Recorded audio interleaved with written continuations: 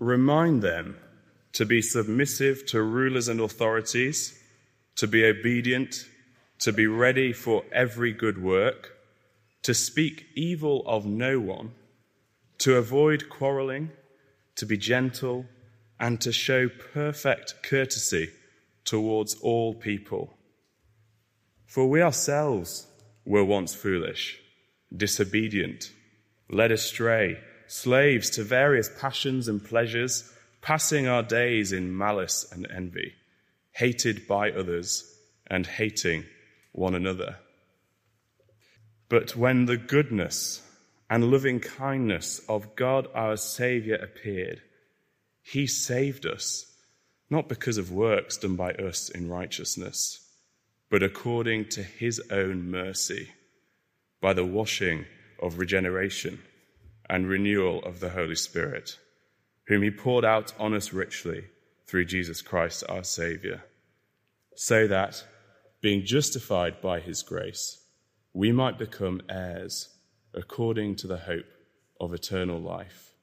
The saying is trustworthy, and I want you to insist on these things, so that those who have believed in God may be careful to devote themselves to good works.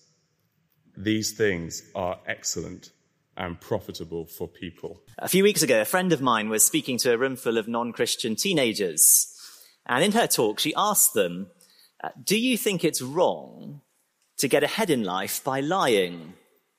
She was expecting almost everyone in the room to put up their hand. But to her surprise, only a third of them did. And now I guess some of them were probably just too embarrassed to stick up their hand in a public meeting. But still, only a third thought it was wrong to lie and cheat in order to get ahead in life. It was a reminder to me that our society is becoming less and less Christian, and its values less and less godly. Now, please don't hear me wrong. I'm not one of those people who thinks that everything was simply better in 1950. I'm not, and it wasn't. But I do think it's fair to say that in lots of ways our society is becoming less godly. For a long time, people of all backgrounds looked to the Bible for some kind of moral guidance. But now our values are increasingly post-Christian, post-truth. And that makes it harder to live a godly life in public. I met a student this summer who told me that a surprising number of his friends openly admitted to stealing things when they were in the self-checkouts in Tesco's. Another person that I met this week told me that most of the people in their office have absolutely no problem with slightly bending the rules on how much they claim on their expenses at work. More and more, that's the expectation in our society. So how do you stand out in a post-Christian society? How do you live a godly life in an ungodly world? We've said throughout this series that Titus is all about the knowledge of the truth, which accords with godliness. And so far, we've seen what that means in church and at home. So in church, it means we need godly elders who will teach the truth and exemplify it in their lives. And at home, it means we need ordinary Christians transformed to live self-controlled lives by the gospel of grace. But what difference does the truth make when we're not at home or in church, but in the world, in public, in our offices, our universities, our communities? It's a question which the Cretan church would certainly have asked. Cretans were, as we've said a few times already in this series, notoriously ungodly. Actually, their reputation was so bad that the verb to Cretanize in ancient Greek means to swindle. I mean, imagine living in a place that was so ungodly that when someone says, you've just been mile-ended, or they just elephant and castled you, what they mean is all your stuff just got nicked. That's the society that the Cretan Christians spent every single day of their lives in. So how do you live a godly life in an ungodly society? It's a question which any government in the world would pay millions to know the answer to. How do you create citizens who are obedient, public-spirited, community-minded? And it's a question with a lot of competing answers. Do we withdraw into a holy huddle, like the false teachers on Crete wanted the Cretan church to? Or do we try and transform society through social justice, as many Christians today would argue? How do you live a godly life in an ungodly society? That is the question that Paul sets out to address in Titus 3. And just like Titus 2, his answer splits into two parts. First, the pattern of godliness in verses 1 and 2. And then in verses 3 to 7, the gospel power source of that godly life. And those will be our two headings this evening. So firstly, the pattern of godliness in an ungodly society. Look down with me again at verse 1. Remind them to be submissive to rulers and authorities, to be obedient, to be ready for every good work, to speak evil of no one, to avoid quarreling, to be gentle, and to show perfect courtesy towards all people. At Paul's pattern that he gives us in these verses, it splits into two commands. First, we are to be submissive to our leaders. Remind them to be submissive to rulers and authorities. One of the things that the Cretans were known for in antiquity was their rebelliousness. One historian said that they were involved in constant broils, both public and private. And the false teachers on Crete were little better. In chapter 1, verse 10, if you look just over the page, you'll see that Paul calls them insubordinate. And in verse 16 of chapter 1, detestable, disobedient, unfit for any good work. But by contrast, Titus is told, remind the Cretan church to be submissive to rulers and authorities, to be obedient.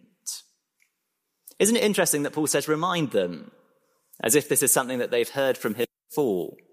I don't think that this was a marginal theme in Paul's preaching. It's something he thought it was worth saying more than once. And the rest of the New Testament explains what it means and why it matters. So 1 Timothy 2 verse 2, it means we should pray for our king and for all who live in high positions. 1 Peter 2:17, it means we should honor those in government, both in the way we live and in the way we speak. Romans 13:7, it means we should pay our taxes. Romans 13:2, it means we should keep the law. It's something Jesus taught. Give to Caesar what belongs to Caesar. And it matters because of where Caesar's authority comes from. Remember what Paul says in Romans 13:1. There is no authority except from God, and those rulers that exist have been instituted by God. Our obedience to secular authorities is really obedience to God's authority. And of course, that means that we should obey them, both when we think we might get caught and when we know we won't. That's where I think this probably makes the biggest difference to us. I mean, most people will keep the law when they know they'll be punished if they don't, right? Not many will keep it when they know they won't be. But Titus 3 means that we should keep the speed limit even when we know there's no speed cameras. It means we should keep to the time limit on our stay-at-home exam, even when we know that our lecturer has no way of knowing whether we have or not. It means that we should be honest about how much that business trip will really cost, even when we know we could claim back a little bit more than it actually did. Because God in his goodness has given us rulers to punish evil conduct, to commend what is good.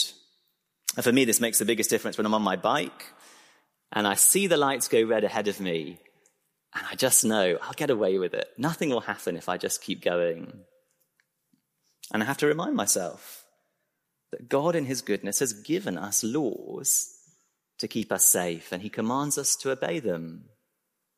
And so this week, as I've been cycling in, I've been forcing myself to stop at every red light and to use that time to thank God that I live in a country where there are good laws and good government.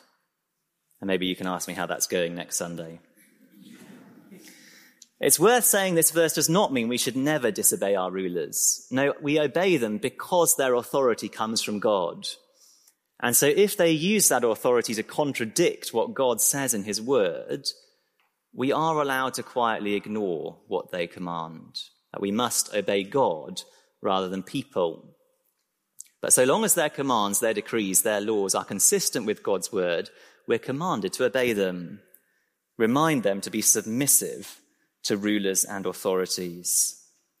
Secondly, we're also to show courtesy to all people. Halfway through verse 1, to be ready for every good work, to speak evil of no one, to avoid quarreling, to be gentle, and to show perfect courtesy towards all people. When I lived in South London, we used to have this bathroom that would always leak into our downstairs neighbour's ceiling, and she found this rather annoying. And however hard we tried to have the leak fixed, the water always seemed to find its way through. And I remember one day when she actually stormed up to our door and started hammering on the door to kind of have it out with us about this pesky bathroom of ours. I don't think I actually dealt with it that well at the time. I think I probably just hid in the bathroom until she left. But Paul says the way that we approach those kind of situations says a lot about our gospel transformation. We're to speak evil of no one, to avoid quarreling, to be gentle, to show perfect courtesy. Note the fourfold emphasis on all here.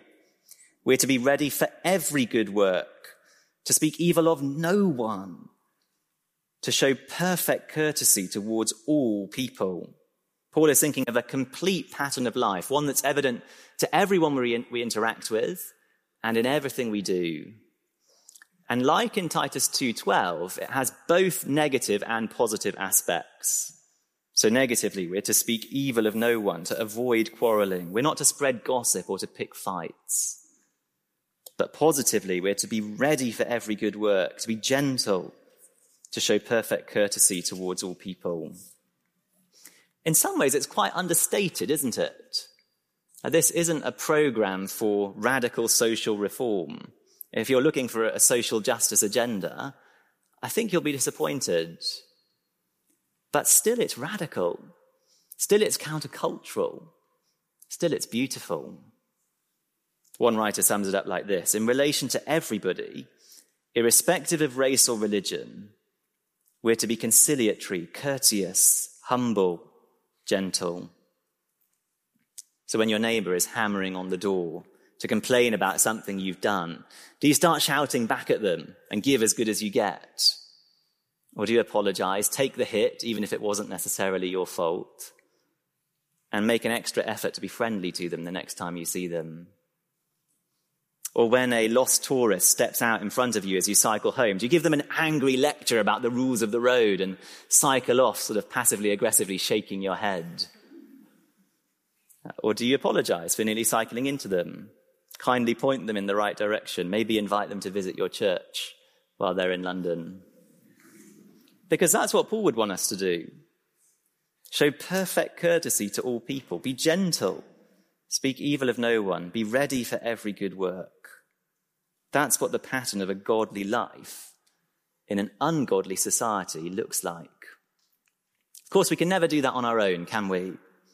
If everyone else in your office thinks it's fine to bend the rules when they submit their expenses, you will never find the strength to do that just from within yourself. I don't know about you, but I would much rather have the all expenses paid business trip. No, just like our lives at home, we need the gospel to transform us, to change our desires before we can actually do this. And that's where our second point comes in, the power for godliness in an ungodly society. Back in chapter 2, verse 11, we noted that the word for indicates that everything that follows functions as an engine for the godly life that Paul describes there.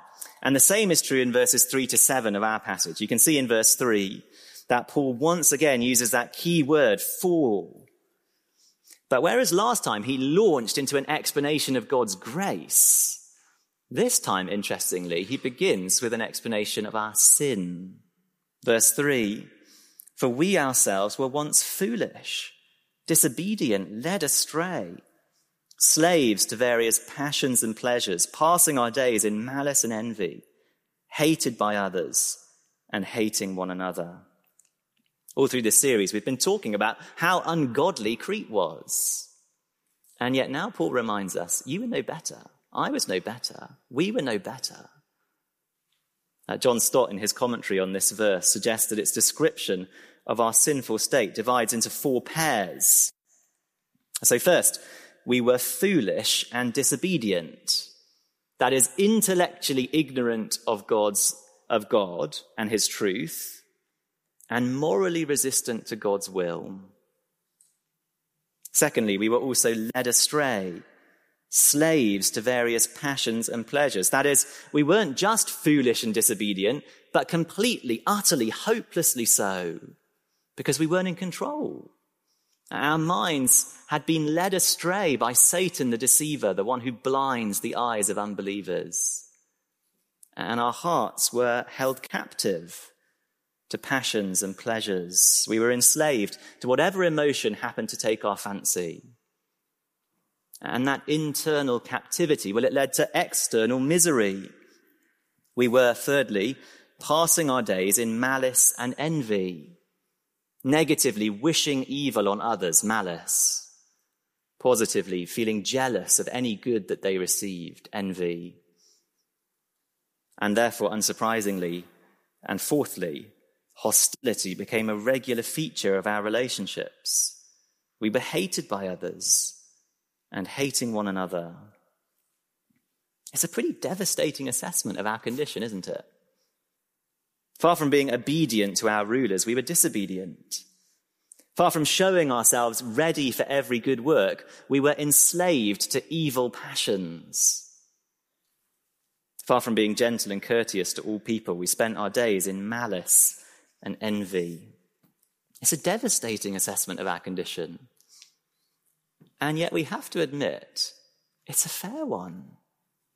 Without Christ, we were slaves. We can't control what we do. If we were to try and live for even a single day in exactly the way that Paul commands us in verses 1 and 2, none of us would even make it more than a few hours. I doubt I would make it even more than 10 minutes before I felt angry towards someone or jealous to someone or just fell short of showing perfect courtesy towards all people in some way. And that's what Paul is saying. You can't do this. Without Christ, you are slaves. Our minds are a sink and lurking place for every kind of filth, as one Christian writer puts it. And maybe you're here this evening and you're still clinging on to that idea that deep down, really, you're a good person. You don't need rescuing. You can do it yourself. But just think about the things that you've thought, even today. Would you really want those things shared in public? With your spouse? Your friends? Your family? I doubt it. I know I wouldn't. We might not like to admit it, but Paul is right. Without Christ, we are slaves. We're no better than the ungodly society around us. But with Christ, there is hope. The most important word in this verse is also one of the shortest. For we ourselves were once foolish. If you're trusting in Jesus this evening, then these things were true for you once, but not anymore. You used to be just as bad as Crete, but not anymore. Because Paul doesn't just expose our sin here, he also expounds our salvation. I think the first word of verse 4 must be one of the most precious words in the whole Bible. But, when the goodness and loving kindness of God, our Saviour, appeared, he saved us. Not because of works done by us in righteousness, but according to his own mercy, by the washing of regeneration and renewal of the Holy Spirit, whom he poured out on us richly through Jesus Christ, our Saviour, so that being justified by his grace, we might become heirs according to the hope of eternal life. Isn't it wonderful? Isn't it glorious, rich, beautiful, flowing explanation of the gospel? See how all three members of the Trinity are involved here. God, our Saviour, in verse 4, the Holy Spirit in verse 5, Jesus Christ, our Saviour, in verse 6. See how it takes in the entire breadth of our salvation, from our justification in the past to our regeneration by the Spirit, to the hope of eternal life in the future. The whole sentence hangs on those words at the beginning of verse 5. He saved us. And every other clause tells us something marvelous about that astounding fact. So first, in verse 4, the time of our salvation, when the goodness and loving kindness of God, our Saviour, appeared. God's goodness and his loving kindness are two of his signature moves from the Old Testament. Think of the Psalms. Give thanks to the Lord, for he is good. His steadfast love, his loving kindness endures forever. And just like God's grace in chapter 2, verse 11, Paul says these things have appeared in Jesus. They've become visible. They've been made manifest. By sending his Son down to earth, the Father has put his infinite love and kindness on display. How? Well, think about what you were like. You were foolish, disobedient, led astray, slaves to passions and pleasures. Think about all the things you've done, the things that you're most ashamed of, the things that you hope no one ever found out you did or thought or said. God sees every single one of them. And he saved you anyway because of his goodness and his loving kindness. He shows his own love for us in this, that while we were still sinners, Christ died for us. People ask me from time to time, when did you get saved? And I know what they mean. They mean, when did you become a Christian? But you could be a bit cheeky in responding to that question and use Titus 3. God saved me 2,000 years ago when his goodness and loving kindness appeared. Because that is when God saved me. And it's when he saved you too.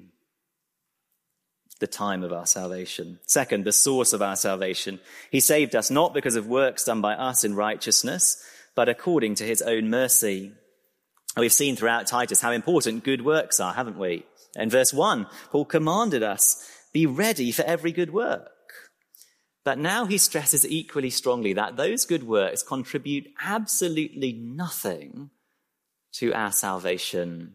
God saved us not because of works done by us in righteousness, but according to his own mercy. Maybe you're investigating all the different religions at the moment. You're trying to decide which one is for me. Well, this is what makes Christianity different to every other religion in the world. Every other religion says, you've got to do all those things, and then maybe God will think about saving you. Christianity said God has saved you because of his mercy. And now you can live a life of good works that honors him. Our salvation leads to works. Our works don't lead to salvation. Imagine if they did. I don't think any of us would be saved. I know I wouldn't be. We were slaves to various passions and pleasures, passing our days in malice and envy. So think about all the things you've done again. Think about those things that you're most ashamed of. God knows all of them. And he still says, yes, you get my new creation. Yes, you get my heaven. Yes, you get my Son to take the penalty for your sins. Why? Not because you're good, but because I'm merciful, because I'm kind, because I'm compassionate. Not because of your own works, but according to his mercy. It's so easy as a Christian to start thinking that you have to serve God out of a sense of duty and legalism. I've got to do this. I've got to do that. But when we remember God's mercy, how he saved us, when we were dead in our trespasses and sins, when we deserved nothing from him but judgment, well, you suddenly see it's not about I've got to do that. It's that I get to do these things because he saved me by his mercy. It's the source of our salvation. Third, the means of our salvation. God saved us, verse 5 in the middle, by the washing of regeneration and renewal of the Holy Spirit.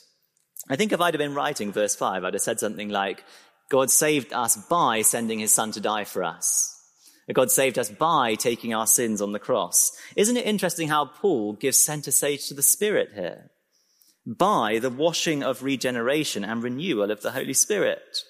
Now, those two words, regeneration and renewal, they're both to do with new creation. They pick up on God's promise in the Old Testament to purify his people, to give them new hearts, hearts of flesh that will be able to obey him. And that's what Paul says has happened to us. We've received the washing of regeneration. God has sunk all our sins, past, present, and future, down to the bottom of the ocean. And we've received the renewal of the Holy Spirit, that desire when you first became a Christian, and for the first time you actually wanted to do what God told you to do, because his Spirit was living in you. That's what Paul is talking about here. And that's what God says he's done for you. It's a bit like that game, Operation. If you know this board game, where you have to operate on this little man and use these sort of little metal tweezers to take out all of the bad things. And you take out the tin can that he's swallowed and the ice cream that's giving him brain freeze in his head. And then you have to put back all the organs in the right place. So the heart goes there and the stomach goes there and the intestines go there. And Paul says that God has done just as radical open heart surgery on every single one of us. He's taken out our evil hearts that were enslaved to those passions and pleasures. And he's put a new heart within us, a heart of flesh, because he's given us his Spirit to transform us from within. And because of that, we're able to live the godly lives that he calls us to. I think I mentioned last week that I went to see the engine room in HMS Belfast recently. And I used it as an illustration of the transforming power of the gospel. And, in some ways that works as an illustration.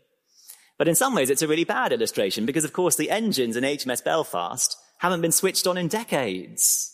They're cold, they're powerless, they're covered in asbestos and grime. They're a museum piece. In that sense, HMS Belfast is much more like our old selves. Designed to be something, to be a battleship, but lacking any power to actually do that. And that's what Paul says we were like once. We were made to live a godly life, to be God's holy people, to live in his image. But we had no power. Our hearts were not right. They were enslaved. But now in Christ Jesus, God has installed a roaring great engine in every single one of us, the V8 turbocharged, nitrous-enhanced power of his Holy Spirit within us, empowering us to live the godly life he calls us to. And it isn't just for a few special Christians over there who are super spiritual. No, it's for all of us. Verse 6, because he's poured out on us richly through Jesus Christ our Saviour, this Spirit. Why? Well, to achieve the goal in verse 7, so that being justified by his grace, we might become heirs according to the hope of eternal life. To be justified means to be declared innocent before God. It means that God sees you as perfect, not because you are perfect, but because by faith you share in Christ and his perfect righteousness. And because you share Christ's righteous status before God, you also share in Christ's eternal inheritance. We've become heirs according to the hope of eternal life. It's an incredible picture of salvation. I hope it makes your heart sing. But Paul's purpose is not just to stir our hearts. It's to change our lives. His point is, we were foolish and disobedient, but God has saved us. We were enslaved to evil passions and pleasures, but now God's Spirit lives inside us. We were malicious and envious and loathsome, but now we belong to the hope of eternal life. So live a life in line with who you now are. Verse 8, be careful to devote yourselves to good works. Verses 1 and 2, be submissive to rulers and authorities.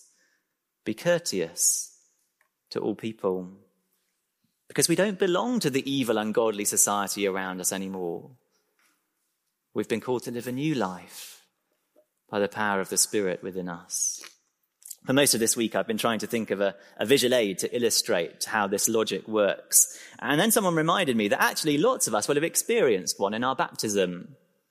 And so think back to the day of your baptism or to the last baptism that you saw.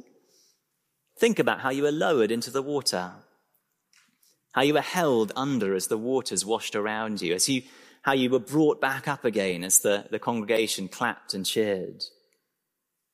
Every part of that experience tells you something wonderful about this salvation. As you were lowered in, symbolizing the fact that the old you, the verse 3 version of you, is dead and gone through Christ. How the waters washed over you as you were held under, symbolizing the fact that you are clean, that you've been washed white as snow in the Lord Jesus, and all your sins are gone, past, present, and future. How you were brought back up again out of the water, symbolizing your rebirth, that you are a new creation in Christ, a new person with God's Spirit within you. That is what Paul says has happened to you. And because it has, you can adorn the gospel in a post-Christian culture. You can live a godly life in an ungodly society.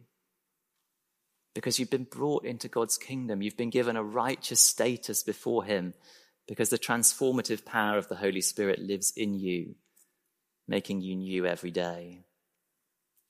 I don't know how that will make the biggest difference for you this week. Maybe it will be at work when you're filing your expenses. Or your friends are gossiping about someone else in your university halls. Maybe it will be when your neighbour is banging on your door because your bathroom is leaking into her ceiling again. But wherever it is, it will make a difference. Because you don't belong to this ungodly society anymore. You've been called to live a new life. You've been born again by the Spirit of God to live a better life, a godly life in Christ Jesus. A few years ago, a friend of mine walked away from his job in an employment agency because his boss was making him lie to clients on a regular basis.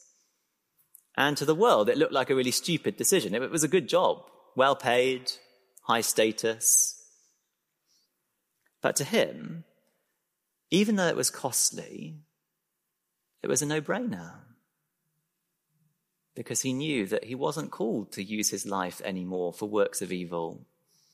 He'd been saved by God, given the Holy Spirit, justified by the Lord Jesus, so that he might be zealous for good works, so that he might devote himself to what is excellent and profitable for all people. And he was determined to do that even in an ungodly society. Why don't I pray that the same would be true for us? Gracious Father, we thank you so much for this wonderful salvation. We pray that you would help us to live lives that reflect what you have done for us, that we've been born again and given the hope of eternal life. May that transform us this week as we go out into the world to live for you. In Jesus' name, amen.